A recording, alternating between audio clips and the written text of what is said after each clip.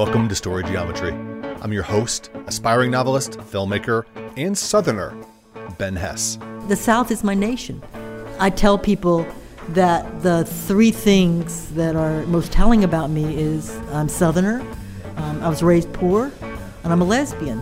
And if you do not understand those three things, you don't understand me and my work. This is the podcast with insights on the craft and community of writing from leading published authors of our day, including National Book Award finalist, that's Dorothy Allison. Today's episode is number 6, Location, Location, Location, and presented in partnership with literary nonprofit Writing by Writers. If you want to hone your craft, why not sign up for a 2016 workshop in Boulder, Colorado, or Methil Valley, Washington, and do it today? Simply visit writingxwriters.org for all the details. All right, just those earbuds, turn up the car radio, buckle those seatbelts, as we are about to travel around the country, from Appalachia to California, with Josh Weil, the Sue Kaufman Prize winner for First Fiction. From the Deep South to New York with Dorothy Allison. And from New York City to upstate New York to Marin County, California, with New York Times bestselling writer Tom Barbash. And there might, just might, be a surprise reading at the end of the episode from the queen of frequent flyer miles herself, award-winning writer and teacher, Pam Houston. So stay tuned. I sat down with novelist Josh Weil in Tomales Bay, California, and talked about his recent novel, The Great Glass Sea, and the novella collection, New Valley. And thinking about New Valley and Appalachia and both your origin and story setting, if you had been brought up here, Marin County or some other parts of the U.S., do you think that you could have written that kind of story, or do you feel that the location of youth and upbringing really informed that early writing, especially? By that kind of story, do you mean something set in Appalachia, or? That and the despair, the loneliness, the relationships too. I think the despair and loneliness and relationships is all me. So I think I think I would have written that. It would have been a very different story set in Marin, than it would be set in Appalachia. The location is very important to me. I find I need to have my hands firmly around the physical world of where I'm writing in order to get the story to feel real for me. And Appalachia in particular, I didn't grow up there. I was born there and then moved away when I was very young, and then didn't get back until I was 19. And my dad and brother and I built a cabin on some land that my dad had down there. And then that became really, for my young adult life, the closest thing I had to home. I spent a lot of time down there, a lot of time alone down there, writing down there. Dorothy Allison grew up immersed in the life and community of the rural South she's depicted so eloquently. We chatted after breakfast in a dining hall in Tomales Bay, California. I started the manuscript that became Bastard Out of Carolina. I think I wrote some of the earliest pieces when I lived in Tallahassee, Florida. But I moved north. I always tell people I moved north one woman at a time, one city at a time, and I relocated slowly up the East Coast so that the decade that it took me to write Bastard was a decade in which I was moving north. I finished it. I actually didn't finish it until I moved to San Francisco. I left New York for San Francisco. And I left in part to become a real writer, to stop working constantly at so many jobs to make money, but also I had been a feminist activist and I was so engaged in political activism that it was very hard to steal time to write. Right. And Correct. I moved to San Francisco to be poor and finish a book. There you go. I did, too. Sure did. Finished a book that became a National Book Award finalist and launched a career. I love this testament to persistence, a decade to write the novel, and the determination to carve out a life where she could focus on her writing. Tom Barbash, author of the award-winning collection Stay Up With Me, the novel The Last Good Chance, and the nonfiction bestseller On Top of the World, did the same when starting his career. I began in nonfiction. What I like to say about it is that when I was a reporter, my job, I was in upstate New York, and I was stationed in Oswego County. I worked for the Syracuse Post-Standard, and my job every day was to look for stories. And my second part of my job was to go out and listen to people and who are different, whose lives are different. And I'd been a city kid. I grew up in New York City, and I was living in a rural county. And it seemed I didn't know it at the time, but it was a perfect education for a fiction writer. I needed to listen well. Have you noticed how rarely we actively listen? It's something I pay close attention to as both a video producer and also doing these interviews. Like Tom, I think it informs writing tremendously, a character's speech patterns and traits and their frame on the world. Here's more from Tom. And I got a lot of my first short stories and I got my first novel out of that experience, or I drew on those as I began to write fiction. And made the transition, I started to be really interested in the way other people thought and spoke, and beginning that notion of, with stories, of writing from another perspective, a perspective that was different than mine, and finding that I could do it was very exciting to me. And I did that, in a few feature articles, and then I started to realize that I wanted to write stories, and I started to. New York City has always seemed so alive, so vibrant when I visit.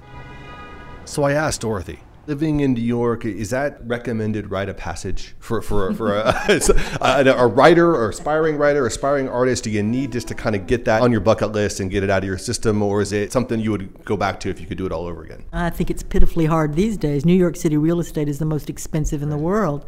But I do think that the productive thing is to actually go into a territory or landscape that is alien from your place of birth, because then you look back. And the narratives that you will form, in some ways it becomes romantic. A lot of my thinking about the South has a tendency to move toward the romantic. It's just good that I'm such a pragmatic realist. Otherwise I'd write tripe all the time. But you need to see it from the outside to see it at all. And that does help. Moving to an urban center after growing up in the rural South is very productive. Speaking of the rural South, here's Josh Weil. My best friend was a guy who's now dead, but he was in his 80s, lived, kind of a few hills over, and I'd walk down and visit him, bring some fresh asparagus, and he'd give me some moonshine. To be clear, Josh was in his 20s at the time, and asparagus from moonshine, love this. We'd hang out, and just talking with him, and I really fell in love with that part of the world. Maybe it's because I was born that there's something that speaks to me about it, but the novellas in my first book very clearly grew out of that place. And in fact, now I'm thinking about writing something that's set back there again, and I've been living out in California for 3 years, and I feel so disconnected from it that although I have a 6-month-old, luckily my wife is very generous and understanding, we're trying to figure out ways for me to get back there just for a couple weeks at a time so I can reconnect with the place in order to write about it. Quick pause to say I'm Ben Hess. This is Story Geometry, and today's theme, location, location, location. After the break, you'll hear more from Dorothy Allison about her Southern heritage, her new novel, and a reading from Pam Houston, so stay tuned. Story Geometry's partner, Writing by Writers, is kicking off 2016 with more workshops and conferences in Colorado, Washington State, and California. Currently scheduled faculty include science and adventure writer Craig Childs, Pulitzer Prize finalist Luis Alberto Urrea, novelist and poet Ron Carlson, novelist and memoirist Andre Dubus III, and novelist and anti-memoirist Lydia Yuknavitch. How to sign up, you ask? Simply visit writingxwriters.org. We're back, talking location, location, location. And here's more from my chat with Dorothy Allison on her Southern roots. You've now made a life out here in California, but you're still considered a Southern writer. And that is inherent in all of your work, or most of your work. And I just wanted to have you speak a little bit about the South and what that's meant. It's very hard to claim respect. And in some ways, claiming respect as a Southerner is the hardest. We are a disreputable people. Now, there are days when I claim that disrepute, and I'm proud of it. Yeah. Well, I remember, too, making the conscious effort to dampen down my accent, because that stigma of that accent means uneducated, that accent means you don't have the intellect. And there are some wonderful thinkers, of course, from the South who talk with that thick drawl. Yeah. But I remember specifically thinking I better neutralize and keep it out of my speech. You learn that very quickly, although I also learned the opposite. Particularly when I moved to New York, I learned that if I get really Southern on them, I could get a whole lot of sympathy and assistance. I'd get lost on the subway system, ask somebody for help. And if I tried to talk like a New Yorker, they were like, "Get away from me, bitch."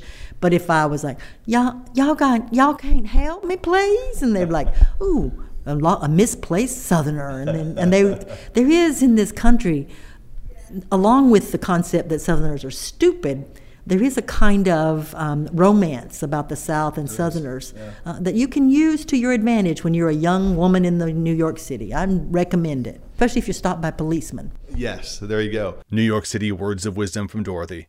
Tom Barbash grew up in the city before moving upstate to start his career. I'm just wondering, what about setting and location and how, likewise, that impacts the kind of style of a piece? Yeah, I would say that my New York City stories tend to be different than my upstate New York stories.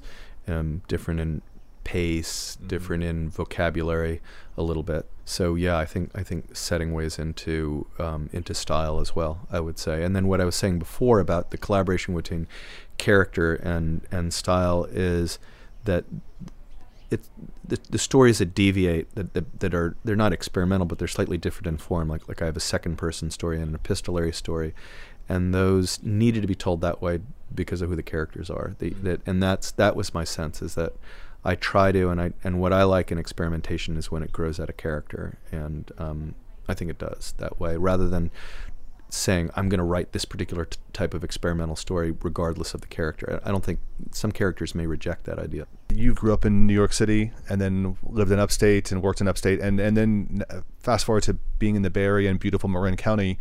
I'm wondering, what's your perspective on having lived in both and the energy in both and how that informs your writing? I think they're both great places to be a writer. I mean, there's a very good, nurturing writing community here, and New York would be an amazing and exciting place to be as a writer. I think the finances in New York, actually I would say that, and it's very expensive to live here too. So in some ways, you have a writer like Jess Walter who's made his life in Spokane, Washington. Just to confirm, Walter wrote the recent award-winning novel Beautiful Ruins.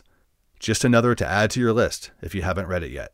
He's got this great situation where it's inexpensive. He doesn't have to teach. These are the best places to be if you want something exciting happening every night, and because there's almost always something kind of cool going on in the literary world, and people always move through on book tour, and I get to see everybody. And I run our reading series at my college, and I bring great people in all the time. But for getting your work done, there are plenty of places, and cheaper places are probably better. We've talked about Dorothy's distance from the South to inform Bastard Out of Carolina. Her upcoming novel is set in Manhattan. And I ask her, why New York City? I was seriously ill 2 years ago, and at one of the lowest points in the illness, when I thought I was dying, and my doctor tells me I was dying, and I was only semi-conscious and moving back and forth from being aware to being in a dream state. And while in that dream state, I started dreaming about walking in Manhattan, where I lived for some years when I was young, and the dream was so visceral. I lost 70 pounds in 4 months. That's incredible. And while you're going through these thoughts and thinking about Manhattan, that became the kernel of the novel. Yes. Not only did it become the kernel of the novel, it became the place that I went for comfort. When you're in that much pain and that weak, it's just so wonderful to go into a dream state. That is deeply satisfying. The odd thing is that it wasn't that specific, except that I was walking in Manhattan, and I couldn't walk. And I was walking in the Manhattan of my youth. Not today's Manhattan. Right, not today's Manhattan, not in high real estate market New York City now, but in the early 70s. And in fact, the manuscript I'm working on, the working title is 1971, because she goes back to 1971. Mark those calendars. Dorothy says, my agent, my editor, and I pretty much agree that it's about 2 years from now when the book will most likely be out. And for another auditory sneak peek, Pam Houston says her writing almost always begins in landscape. And here she is, reading an excerpt from her upcoming memoir, working title, The Ranch, A Love Story, about life on her 100-acre ranch at 9,000 feet in Colorado. And the William Pam refers to is one of her beloved wolfhounds. The other thing I just thought I would do real quick is just read a couple paragraphs to give you a feel of the memoir. And what I'm talking about is actually depression and its cure at the ranch is the context of this. Time to move. On this point, all selves are in agreement. Put the smart wool on, lace my boots, don my barn coat, cut the apples, cut the carrots, feed the equines from my hands. Cut the string that holds the bale of grass hay together, 2 flakes for the mini donkeys, 6 for the horses, everything that is left for the sheep. Top off the horse water, top off the sheep water, double check the heaters in the troughs. Listen to the reassuring thump of cold boot soles on frozen ground, the comforting crunch of equine teeth grinding hay, the otherworldly whoosh of wing beats overhead, the bald eagle who winters upriver back after his 1-year hiatus. The forecast is calling for wind and possibly snow tonight, but right now it is perfectly still and almost 20, too warm for my heavy barn coat.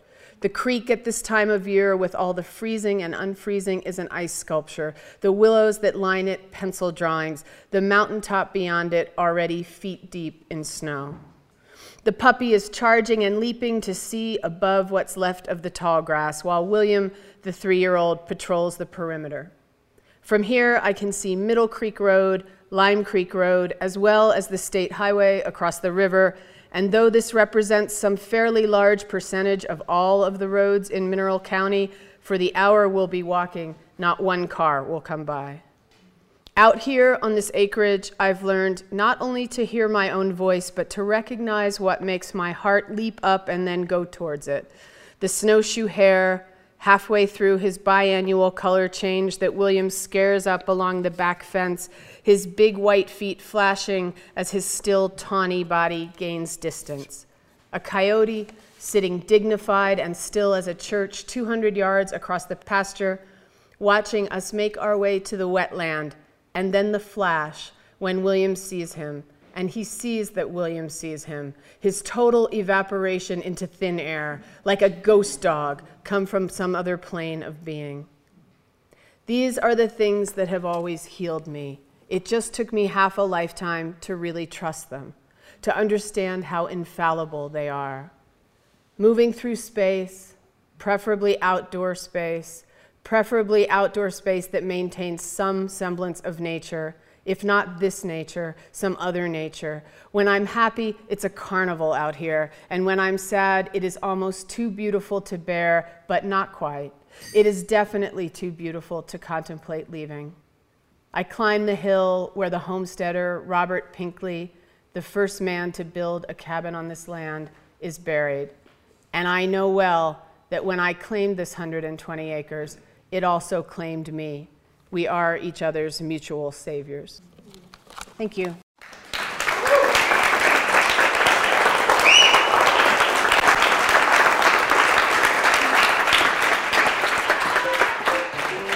Warm thanks to Dorothy Allison, Josh Weil, Tom Barbash for sharing their thoughts on location and place that informs their amazing writing, and to Pam Houston for sharing an excerpt from her upcoming memoir. I produced and edited today's episode. Won't you say hi on Twitter or Instagram @BenHess? Our theme music is from Mark Hodgkin, and today's opening music is from The Responders, featuring poet, writer, and teacher Greg Glazner on guitar and vocals. Be sure to rate and review Storage Geometry on iTunes. We need more of these reviews so others can find the show. And of course, sign up for future Writing by Writers events and conferences at writingxwriters.org. Thanks for listening.